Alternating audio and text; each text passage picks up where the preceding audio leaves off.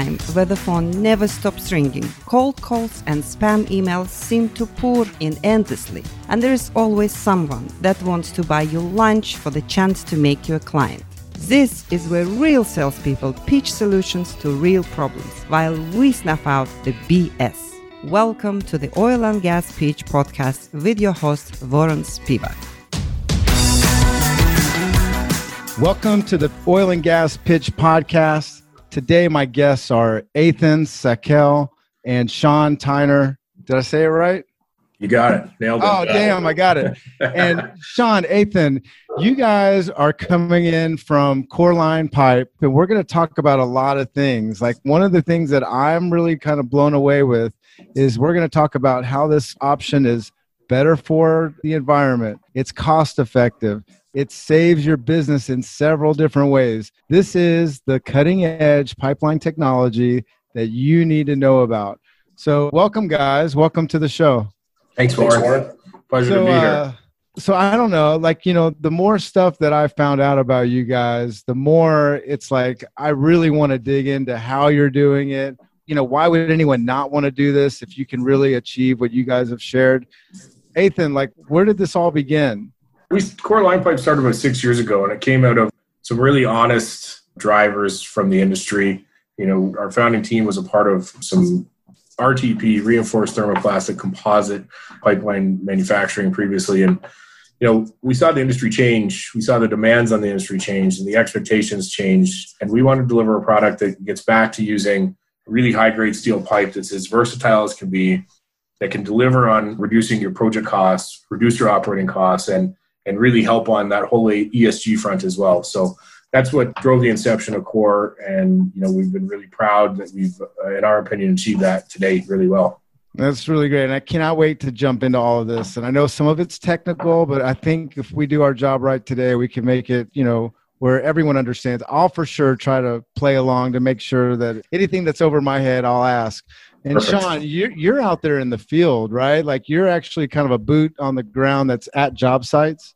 Yeah, absolutely. So basically, once the product goes from the field or the plant to the field, that's where we kind of come in and finish the project for you. And then really that's where we continue the relationship, right? Is we build off of the promise we made at the beginning of this and deliver you the product you're paying for. Ethan, you ready? You ready to kick this thing off? Let's do it, man. I'm ready. We're going to talk money. We're going to talk profitability. We're going to talk durability and leakage and all kinds of stuff, right? Yeah, right on. Yeah, we are. Absolutely. Anybody that is involved with water movement, oil movement, and is either trucking, pipelining, you know, those are the folks that, you know, should find some value in this. That's awesome. And Ethan, I know you're really going to dig into the technology and how this works. And I mean, talking to you the other day, it's like there's mistakes people are making right now. They don't even know it. And I'm hoping that today, that this presentation not only will tell the Linepipe story and about the product and why it is what it is, but also, you know, if we could even get into the part of the business where people are welding things and they're doing things maybe not the most efficient way. And this seems like the go-to place for streamlining the pipeline. And I know you mentioned that this could even go up to as far as 15 miles in some cases. Yeah, absolutely. I think, you know, for me, given what's going on in the world, and I've spent the last year and a half going to all the basins in the U.S., all over North America, really chatting with different organizations about how they are building their infrastructure, how they're moving their liquids, how they're transporting their oil, their water, all those types of things. There's no one way that people are not doing things wrong. It's just how they've done it. Maybe it's how they've always done it, that kind of stuff. You know, there's just, I think, great opportunity for the industry as a whole and all regions to find some efficiencies through building and owning and operating infrastructure a little bit differently than maybe you do when you're just trying to get the next well on, you're running and gunning on kind of the pace, the breakneck pace that the industry's gone at the last few years here. That's great. Well, if you're ready, I'm ready. Let's educate us all on Linepipe USA, and let's see what we do. Cool. Okay. Well, you can't see my screen, yeah? Yep. Okay. So Linepipe, we've been around for about 6 years now. So still a relatively young company, but we had the unfortunate timing starting mid-2014. And then if you remember, 2015 was kind of similar to what we're dealing with today. So our company's kind of developed and grown out of necessity and market pressures. So our mandate in Canada, is where our parent company is and where we manufacture the product, has been to build the best pipeline possible in a highly regulated jurisdiction. Like, failures are just not an option. It's got to be less expensive. It's got to be done faster, and there's no room to miss a budget. So that's the parameters that we've been able to work within. And with that, I mean, we have been successful because we're still here. You don't get a second chance in this market if you drop the ball in any one of those categories, for that matter. So we waited a while to mature the business and the system. It is new technology, and to mature it to a point that we could take it into the U.S. market. And we were quite excited, but we're really excited that the tariffs went away last year, and to help deliver these solutions and really help the overall health of the industry in the U.S. basins and the shale market. So Core Linepipe, basically, at a high level, what we are, there was a big shift in technology and pipelines in the early 2000s. And it went from, historically, there was steel pipe, there was fiberglass pipe, and there was poly pipe, plastic pipe. And you could do some internal coatings and some things around that. But the one downside, like, steel is the most versatile material to construct anything with in the world. The downside to steel, as it relates to pipelines, is corrosion. And the concept of these spooled RTPs, they're like garden hoses on steroids, was to get rid of corrosion. But when you use composite materials, you always lose something in that. So you can suffer from cyclic service or temperature derates or things of that sort. And we wanted to get back to steel and build steel pipelines. The challenge with steel and using steel is corrosion.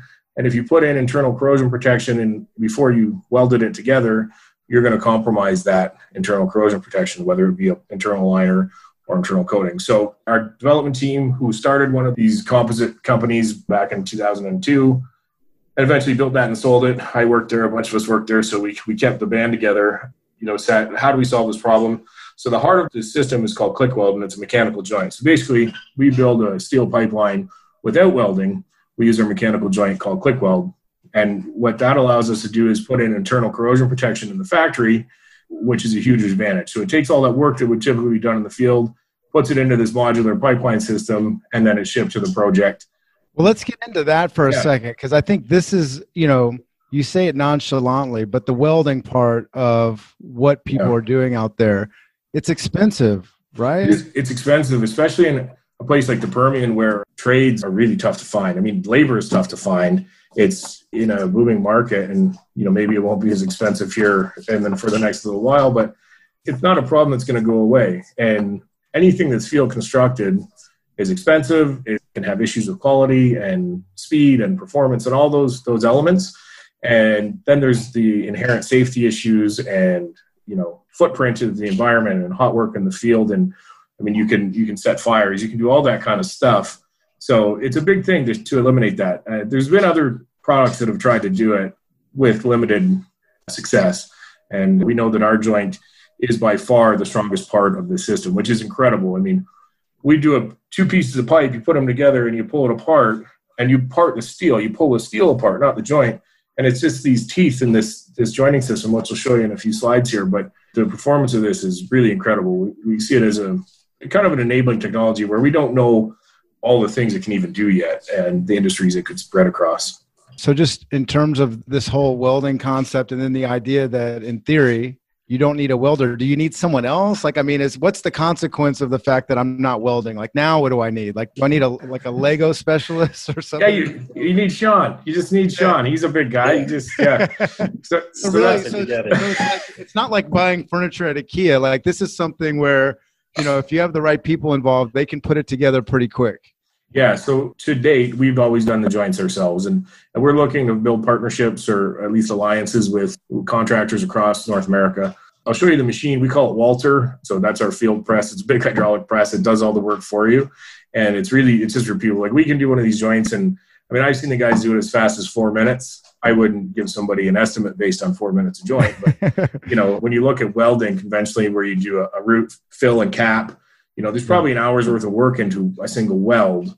And they do it as an assembly line, but, you get 4 minutes a joint. You're building two pipelines with that. You're doing the steel pipe, and then you're doing the internal plastic pipe. So it is a pipe and pipe system. So it's dual containment as well.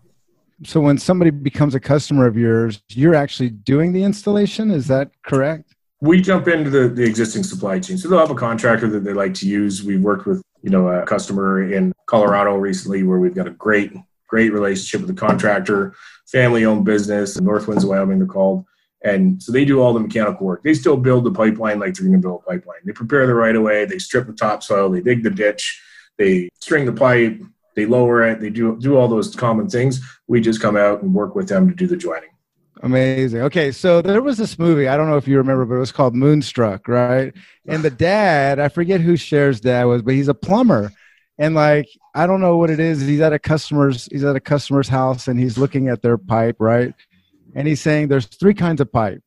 He's going, there's bronze, which is good. Yeah. And then he's looking up at the heavens and he's like, and then there's copper, which is amazing. I'm paraphrasing here. But then he's like, then there's a 3rd kind, which is crap. And that's what you have, right? So here it is. I'm looking at a slide that it looks like this is the proof that this is strong and that it can handle what it's being asked to do. Could you highlight, for me, I don't know the technical side of all these numbers. Could you tell me kind of just really what this is saying? Is it the bottom line? Yeah. Bottom line is, Rick, today we have 4-inch to 8-inch pipe. We can go up to 180 Fahrenheit for operating. We can install it to -30 because we're in Canada and you have to be able to. And, we can move up to, with a single line, 70,000 barrels of liquid a day. So it's high pressure pipe and it's got a broad operating range. It's good for sour conditions. All the stuff that the oil field will ever see, and mining and other industries, that's what we provide. And we got plans for bigger stuff, 10 and 12 inch and bigger if we can do it. So that's kind of what this is saying. Okay, that's great. I mean, it sounds really great from where I'm sitting. Is that a conclusion to this slide? Yeah, absolutely. So how we do it. So, I kind of alluded to it. We've got an in-house expertise. We've got people with 20 years of composite product design experience. So we've taken that into the design, really, really meticulous design and careful design of this product. And it was really not done independently. It was done in collaboration with partners in industry. What do you need today? So I mentioned that shift in spooled products previously. Well, that was great for that industry then, but the industry today uses an extraordinary amount of liquid. You look at frac volumes, it's going up exponentially. It's going to be 500,000 barrels of water required for a frac. You need bigger pipe to move that. You can move 120 barrels of liquid in a truck. So you certainly don't want to truck it because that's expensive. You can move 70,000 barrels through an 8-inch pipeline. So you start to do the math. There's great economics there. So, we use the expertise of product design and then in partnership and collaboration in the industry to build it in a way that it meets the challenges and the demands of the industry. And so if you know what the goal is, then you apply some innovation, and we ended up with what we call our product core liner. So, it uses premium everything, premium steel components, premium fusion joining, really, really high-grade internal liner for corrosion protection. So it's really kind of novel, and just we've taken the best parts that the oil field uses and combined it into one system. Awesome. And then on this slide, Sean, is there anything you want to add to this one, just from a user standpoint or what you're seeing on the job sites? Yeah, like you said, from the beginning, from the sales team to the engineering team, by the time it gets to the field, 90% of it is done. So we're really just becoming part of this machine, and it's just a repeated process over and over again. We can measure every aspect of the job, and it allows us to build data that we can provide back to these customers. And it, like I said, it all starts from this expertise, collaboration, innovation, and it allows us to not only give you the perfect pipeline, but give you data on your pipeline that, wasn't available really before us. But it sounds like you guys are actually repiping. On one hand, I'm sure you have new jobs, right, where you're doing completely new construction. Is that right? Yeah. Oh, yeah. No. Yeah. A lot of our work is line replacements. Sure. And does that make it easier? So it sounds like really, if somebody calls core Linepipe, you actually have a team that starts you off, and you would actually be able to understand what it takes to make this transition. That's right. Yeah. Because while it sounds really great, it's like all of us, when we want to take on something new, and when you think of what it costs to, basically redo a project, it's nice to know that you could kind of round table it and even put an expense on it. And I know cost has there's a lot of benefits to cost here. And it says a lot to me that somebody would take the time and the energy and the money to go this way, right? Yeah, I mean, we've kind of very meticulously planned. The thing about, being owners in the company and having our broad team have ownership in the company, you're able to build this and do this the way you want. So we're very careful about our reputation, and our fundamental mandate is, here's the deal. The deal is our intent is to build a pipeline that can never have a release or failure. And if we stick to our principles on not sacrificing our integrity or what we know this product can do just because we want to sell, even though I'm so inclined as a career sales rep to sell, that's not good for our industry. It's not good for a company. It's not good for anything. I don't want just one sale. I want to build a relationship with a partnership with the company where we can grow and prosper together by doing it the right way. And I think, before we go to the next slide, I would just say the fact that there's an environmental component here, that the idea that really your claim right now, guys, is that there are going to be no leaks, no seepage, or whatever, whatever you want to call it. I mean, to me, that sounds like a pretty big deal. And whenever somebody if the industry standard is that corrosion is a reality, and opening this door and making this phone call suddenly removes all of that, I think that sounds pretty epic to me. Yeah, well, we're six years without a failure, which is a stat that we've never had a failure of this product, which I'll tell you, coming on, I was one of the first few people participating in this company, and my name on, somebody trusting me to give us an opportunity to put it in the ground. It's a little bit scary as a new product. You don't know if there's going to be some fatal flaw you don't know about, but we can say with complete confidence that it works. It's never let us down. It's never let anybody down for that fact. And there's just, especially in the Canadian market, anybody there's some parts that are getting quite regulated in the US. The regulation is extraordinary in Canada. So it's just not acceptable to have a failure. So this one, just, a little bit of a snapshot. Again, this is high pressure stuff that we're doing. It's a little bit different in Canada in that historically, companies get their mineral rights from the government, so they get one contiguous land position. It's not quite the same in the US because you've got piecemeal land positions and drilling. So not everybody builds infrastructure or can justify it the same way, which I totally get. And there's some different regulatory items on how your pressure dictates how it's regulated. But for this, I mean, the majority of our work is water. And I've heard if you could look any day and see headlines about water crisis in every shale basin that there is. In the Northeast, they don't have any pipeline infrastructure for water. In the Marcellus Utica, there's basically nothing. There's 8 disposal wells in all of Pennsylvania. They truck their water to Ohio, which is crazy. You go into Colorado, which is probably the most similar to Canadian market and how they build things. They're very careful. And I mean, they've got a very huge social and regulatory and ESG challenge, to make the citizens and market happy there. So, we do high pressure, mostly water, and whether it's fresh water, transporting it for frac, or it's participating in enhanced oil recovery in, polymer floods, water floods, or just disposal wells. That's kind of what we're doing.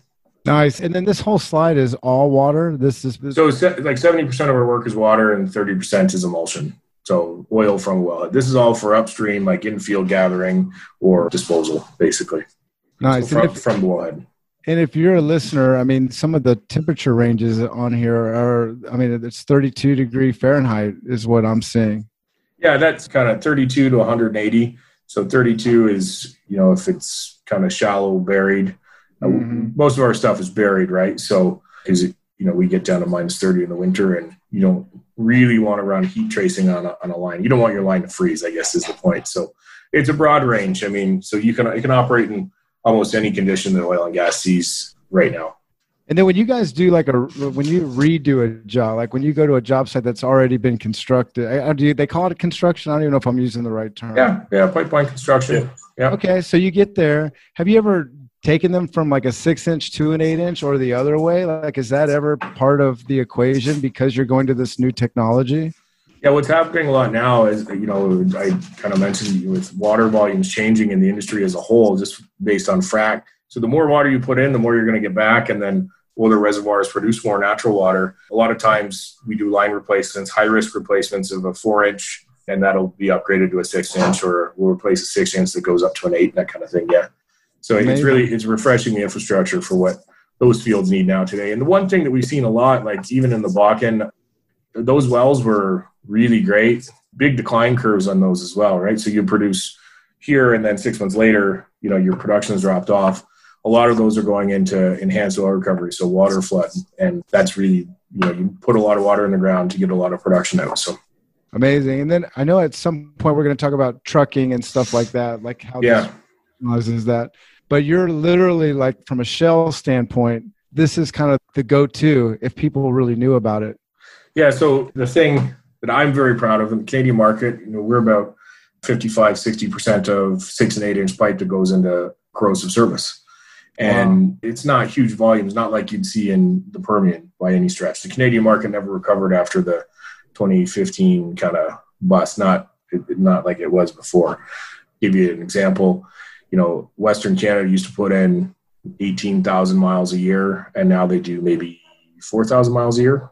Mm-hmm. So it's quite a different market, but of that, we've really grown as a entrenched solution for some really great operators. We have our sort of qualifications with some super majors, and we've been working with them. And, it's been tremendous what we've been able to accomplish from adoption and working our way into a solution for the industry. So now it's just time to take it broader and further. Yeah. And so I know you got this next slide up, but you made me just think about the fact that, you're there in Canada, and this is kind of the time for the USA to take note of what Core Pipeline is doing and what's available to them. And this is very new down here, right? That's right. Yeah. We very softly kind of pursued the U.S. market. We just made the rounds from all the basins just to better understand it, and we don't really go and push blindly on a sale. It's more we really want to consult with the clients and say, understand their challenges. Like, what are we trying to do here? It's not just, we want to sell pipe, but we want to deliver a solution. So we need to understand how they're building their infrastructure and why, and what the challenges are and what the opportunities are to really grow. And I think given the COVID-19 crisis and oil price crash and all the things going on right now, I hope in general for Canada and the US that people really start to open their minds to how we can improve and grow a healthier industry, because it doesn't make sense to come back and just do the same thing again, right? We need to work together and to innovate and to really help to grow this really important business for North America. Well, what I like about what you guys stand for and the whole philosophy behind Core Linepipe is it's not just about saving money. There's this environmental component. And then on top of that, for somebody who's out there using kind of old school technology to do this, and they're hiring welders, and nothing against welders, I'm just saying it just sounds like that's an added expense that people are accruing. And almost like the more that I'm learning from you guys and the conversation we've had before, this is kind of like the closest thing to plug and play, because you can actually get to the job site and you have support, you have a team, and it's more like you guys are in the execution business of getting it done. That's right. Yeah. Yeah. It's meant to just knock it out. I mean, Sean came on with us and you were proficient at this in 2 weeks, Yeah. It's like I said, before it gets to the field, it's ready to go. So when we are in the field, we hammer it out. And that's, like I said, the process is just made to be repeated. Like I said, plug and play. That's the result. And you get a lot for that, So tell me about the new facility, 50,000 square feet. I mean, this is pretty magnificent. So everything you see here is custom designed in-house with our engineering team. The facility is really cool. It's just north of Calgary. Out of here, we can get 900 to 1,000 miles a year between the 4-inch to 8-inch products. And it's got space for a 10 and 12-inch manufacturing line as well. So custom design, we commissioned it in, I guess it's not that new now. We commissioned it late 2018, so it's year and a half old. Yeah, it's big step. We're really proud of it. Where's it located? It's Crossfield, Alberta, just north of Calgary, 20 minutes north of Calgary. Nice. Yeah, so that's our new shop. And before we do that, to give some product, just to give you a kind of a sense of it. Mm-hmm. So every piece of pipe we have, you can see my mouse too, yeah? Mm-hmm. Okay. No, I don't see your notes. No, my mouse. Oh, your mouse, yes. Yeah, okay, so I'm not pointing blindly. All right. So every piece of pipe has what we call the factory end and the field end. So it's kind of a male-female assembly. So the factory end has a mandrel, which you can see right here, that's jutting out, it's protruding, and that's meant to go inside the field end bell. So that will go in here. So basically, if you look at this side, this is how we would string the pipe. And when we put it into our machine, it's going to grab it. It's going to put the mandrel, this part, inside that steel bell. And then this is the liner, the plastic, that's going to fit inside the pipe into the internal fusion coupling. So it really is a pipe and pipe product. So when it's completed, and I'll show you here, inside the fusion coupling, this is called electrofusion. So electrofusion is a technology that's 60 years old. It's all computer processor controlled, so it takes all the human element out of fusing plastic together. And we're not actually joining, like these are two separate pieces of liner. We're not actually joining those together. They never connect to one another. It's molecular fusion to the electrofusion coupling. So these plastic or copper wires you hear, this is a heating element. So when you put the plastic inside the coupling and you pass a current through it, it fuses all the way around the pipe. So you get a 7-inch fusion zone at every coupling that, basically provides 5 times more strength than a perfect butt fusion. And butt fusion's conventionally how you do most plastic. Incredible. I mean, that's a pretty big claim there. But you can tell, like just in some of these images, you could see how it's almost like the materials overlap and they fit together. Yeah, that's right. Actually, I was explaining to a guy earlier, and how did he describe it? It was like joining two pieces of 2 2x4s by nailing them to another 2x4. That was kind of how he described it. And I said, yeah, that kind of makes sense. It's a simple way to think about it, right? So this is the fusion coupling that's being fused onto one side of the liner. Now, this whole stick of liner, this is 64 feet. That's going to get inserted inside the steel. So I'll get back on track here. But the thing to note about this technology, it's premium technology. It's all computer controlled. So this processor, you scan a barcode and it corrects the fusion cycle. So you get a perfect fusion based on the temperature and humidity and all the conditions it's seeing. And it accounts for it on every one. So instead of, Sean and I going up to the field to try to butt fuse and going, oh, geez, what's the temperature? How long do we do this? And you melt it and squish it together and you have a fusion bead and all the stuff that happens. This is, again, plug and play. You hook up these electrodes, it reads that circuit, and it does everything perfectly. And we've calibrated this. We've done 40,000 of these, and we've never had knock on wood, never had a fusion failure. I mean, you say that again so nonchalantly. It's really, that's a big deal. I mean, like to me, the idea that you have this product that's manufactured there with you guys, then it's being trucked to wherever it's going, and then not like some fancy welder is welding metal together on, like doing what we all would expect to be done in a normal construction site. You literally have this kind of clicking and plug and play kind of action that you guys have created, and it's never failed. I mean, to me, like that's what all of us, I mean, whether you're in the oil and gas industry or not, it's like the idea that the leaking and the seeping and the freezing and all that stuff that are kind of like the environmental dangers, to take that and remove that from your frame of thought because you have a really great product. I think that brings peace of mind. I mean, peace of mind, not just for the client, your client, but I think just for all of us that are just going like, this seems like a preferable way to do business. Yeah, man. I mean, and I'll just qualify that. We've never had an in-service failure. We've had a couple issues during commissioning, but that's a QC step, and we found the problems at QC. And what is QC? Quality control? Quality control, where you do typically you do a hydro test. So you fill the line full of liquid and you pressure it up. And we've never had a mechanical problem, and we've uncovered some third-party damage that was incurred to the line at. So it wasn't a thing that we did. But the important part is, even when there was damage, the procedures that are in place let it get repaired before it ever went into service. And again, just, which is really cool. Like it all works the way it's supposed to. And I've never met anybody, the one thing, everybody kind of shits on the oil and gas industry. And I've never met anybody in this industry anywhere in the world that doesn't care about the environment. Everybody, they're stewards of the environment as far as I've seen. And I think that's evident to me that you feel that way, Ethan, because for you to be in this position with this company, and like that was one of the first things that you talked about was environmental, and the fact that this does play a role in that it improves the quality of the pipe, right? It's like now it's not just that you're replacing pipe, but you're kind of adding this extra component, which you're saying, and it's not going to leak, it's not going to corrode.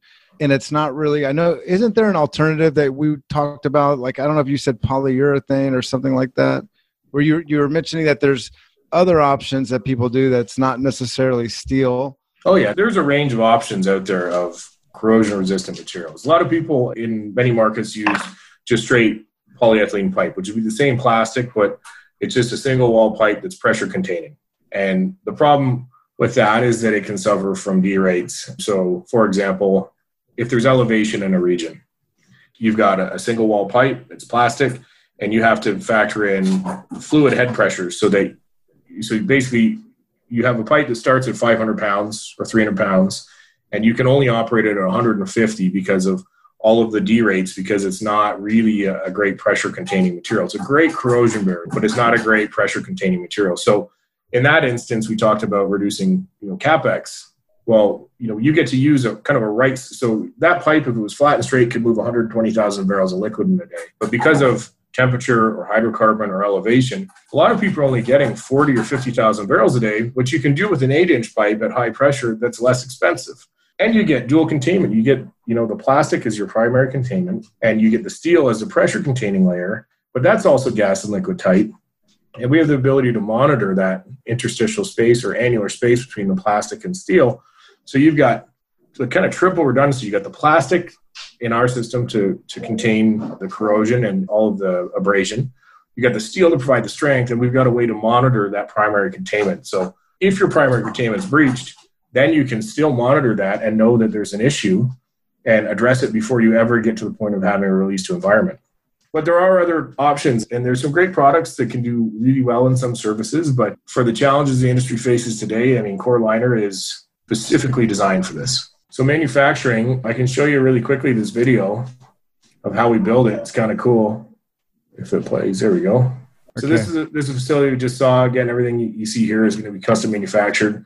Basically, this is the incoming pipe rack. This is an X50 tubular. This is a 6-inch pipe. So this pipe here is good to 2,140 PSI. Comes in, got our fancy snow removal system there, Canadian push broom, and comes into the facility. We've got these rotating arms. It takes it off the plant cart, puts it onto an indexing rack. So here they're going to do a bunch of QC checks. They're going to make sure that the wall thickness is correct, that there's no weld slag or shot, there's no cracks, there's no deformations. If it passes this part of the manufacturing process, it's good. It's within spec to be built. So it goes into the actual manufacturing cell. Once it goes up on the plant cart, it goes onto the walking beam here. So it'll rotate off the cart onto the walking beam. And then we actually start the construction of the process. So in the background, you see our guy just slid the ring on. It's really important to do that before we build the pipe. And then this is a 120-ton hydraulic press that cold works a bell into the end of the pipe. So this swages it out. It actually makes the steel stronger and thinner. So once that's done, we've got a shorter bell. We have a ring on, and we have now done, we started our QC process. So they do a pre and post swage wall thickness check. And what we do now is we put that die on. This is on the weld seam. We put a developer on, and this is looking for cracks or damage to the weld seam. So we do that on every pipe that we do it in the field as well. And that just is a really important QC step. So that was the field end that you just saw. We call it the field end because you actually use that ring in the field. And this is what we call the factory end.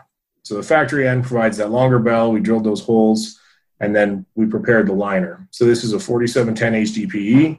It's got the dual zone electrofusion. So right here, it's a prepared surface.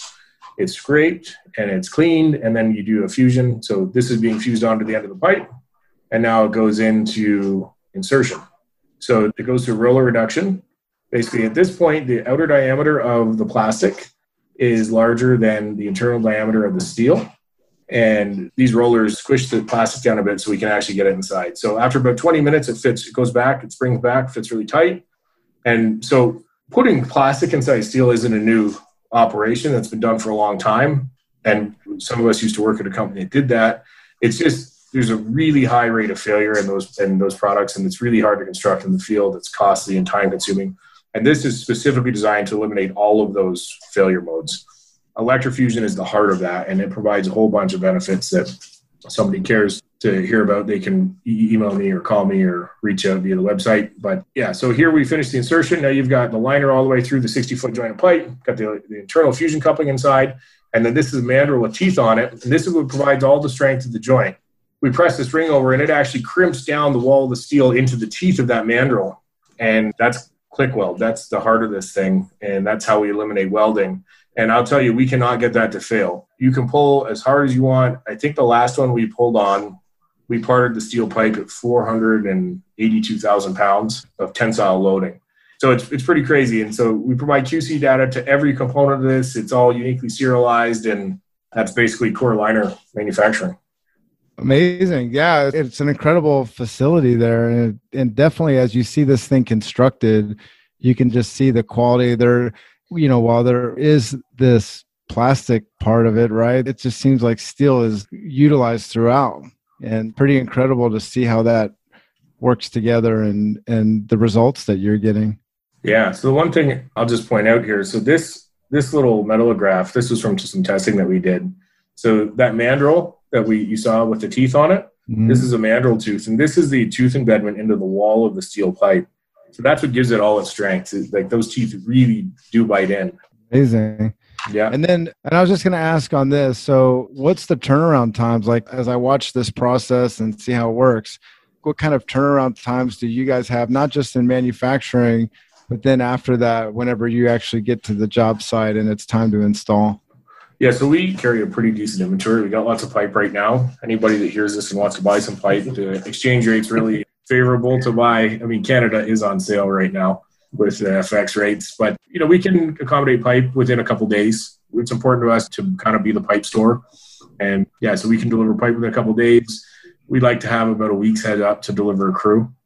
But, we want to accommodate our clients and service the heck out of everybody. That's really fundamental to our business is service. Nice. I mentioned Walter before. We were talking about welders. I want to say we love welders, and there's lots of other pipelines to weld. So don't hate us. We just want to use Walter on the really nasty ones.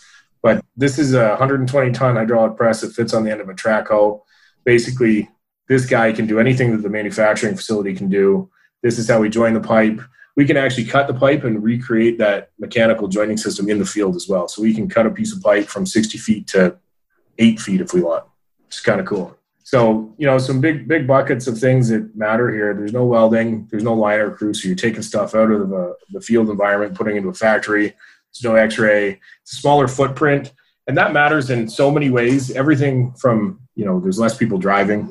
There's less driving incidents. There's less noise pollution, light pollution. There's less chance for finger injuries, and just all the things that happen. Less people is less problem, right? 7 to 11 minute cycle time. We've tracked our field production rates for years, so we've got KPIs. I can tell you how many, what our average time was in the last 5,000 field cuts and tie-ins and risers, and we're very transparent with all that. And ultimately, it's about getting people off the right of way, reducing the amount of equipment, building it faster, and improving the quality. And it now rolls up into benefits and operating expense because you've got a corrosion-resistant pipeline.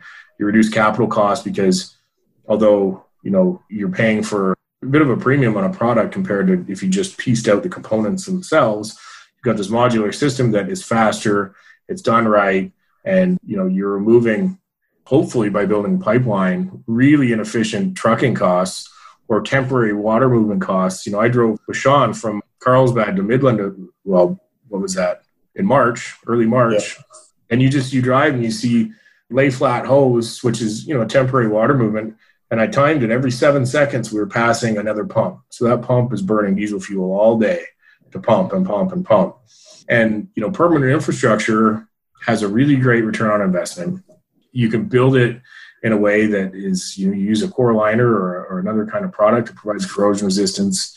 You lower your overall operating costs. The cost of ownership of these pipelines is next to nothing because they're corrosion resistant.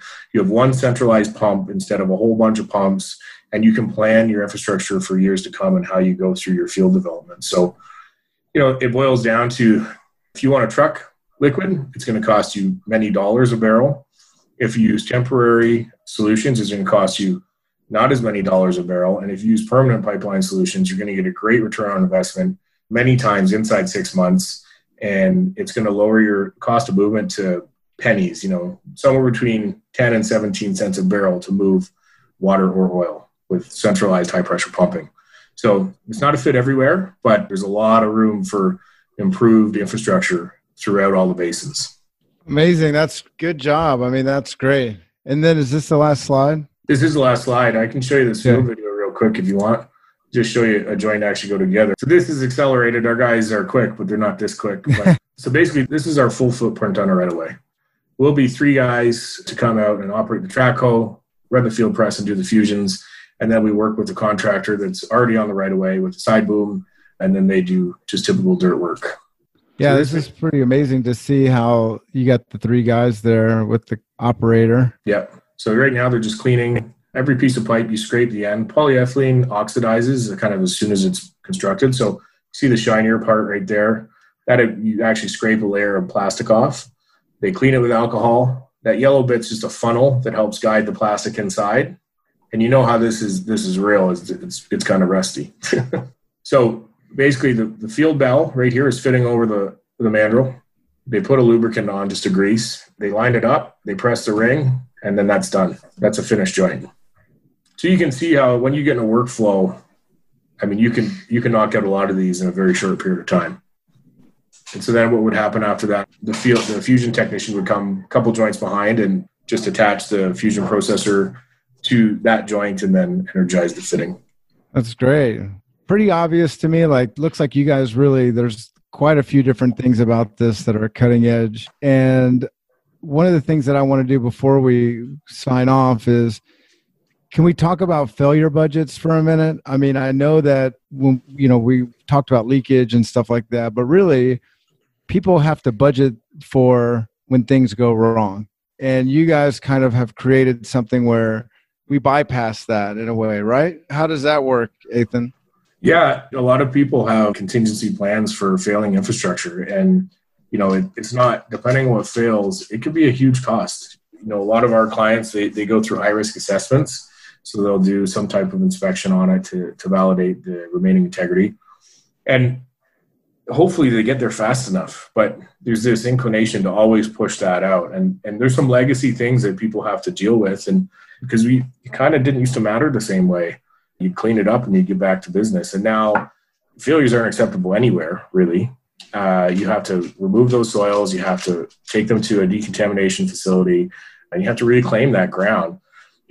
Worst case is a water course crossing or an environmentally sensitive area where you can contaminate things. So it's just really coming into the focus of that is wasted capital. There was a prolific company in Canada, like they were the darling of the industry for a long time, and their infrastructure was so bad that they eventually went bankrupt. They were spending something like $50 million a quarter fixing in lines and like it was outrageous what they were spending. And I'll tell you, they used to be, I think, 8,000 employees, and I think they're 400 now in their new reformation. So, it's not something that can be neglected. It's something we have to deal with collectively as an industry. And in times like this, I know it's hard and to make these good decisions, but we still need to make good decisions because they benefit us in the long term. And I know there's lots of companies that still do that, and they get it, and they have the same philosophies of business as we do. So, that's just more and more important. And cutting out failures there's no social license damage. There's no cost. There's none of that stuff. And then a product like this, I didn't really talk much about dual containment, but that dual containment provides a really unique opportunity in monitoring, but also in reducing emissions. So if you have gas will permeate through anything, basically, over enough time and volume and pressure. With this, because it's dual containment and other systems that would just vent that gas to atmosphere, I think the reduction in emissions, we did some math the other day, and it's not an official study or anything, but rough math, operating 100 miles of core liner compared to some of the spool products that vent that gas is like reducing the emissions of 3,500 households per year. Wow.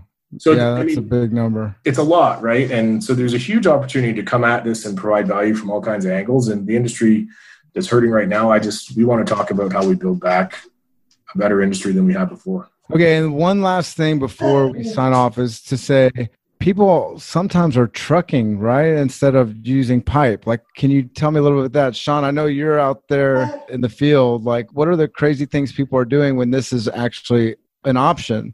Well, like Ethan hit on earlier, sometimes it's not an option, but, trucking is it's like comfort food. It's easy, right? You company, you get trucks coming and your problem solved. Well, I think statistically, and I don't know this 100%, but road accidents are the number one accident on oil leases, driving, it's human error, right? And that's where this pipeline comes in, and we eliminate human error. And so just by removing those probabilities of an accident, you're saving money all the way around, because each time there's an accident, it falls back on everybody involved, and it's just a continued output of money when you could be putting that on your bottom line. And, during these times when oil prices are, who knows what they are, below $20, I think right now, it's a fight. So, these can help position you to be ready for maybe harder times.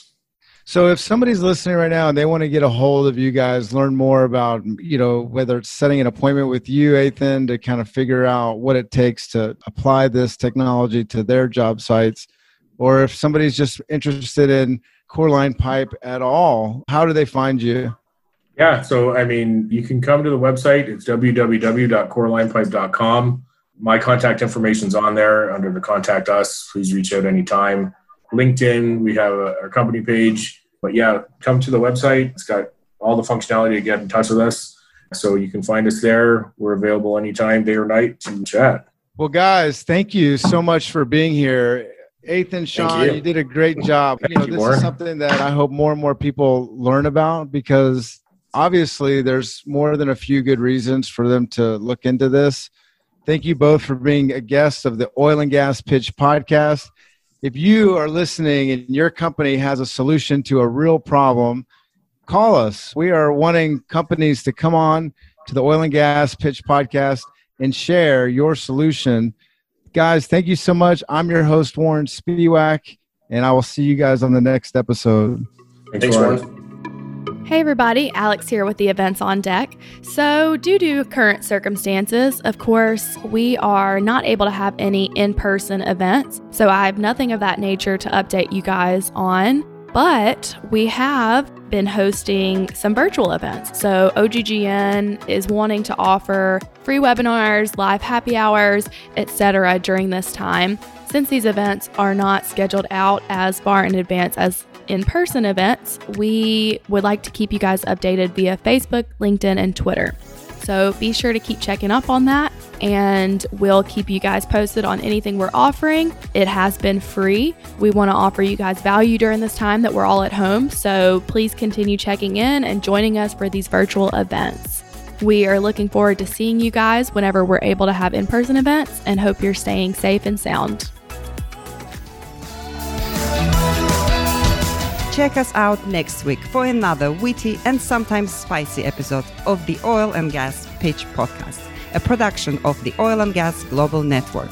Learn more at oggn.com.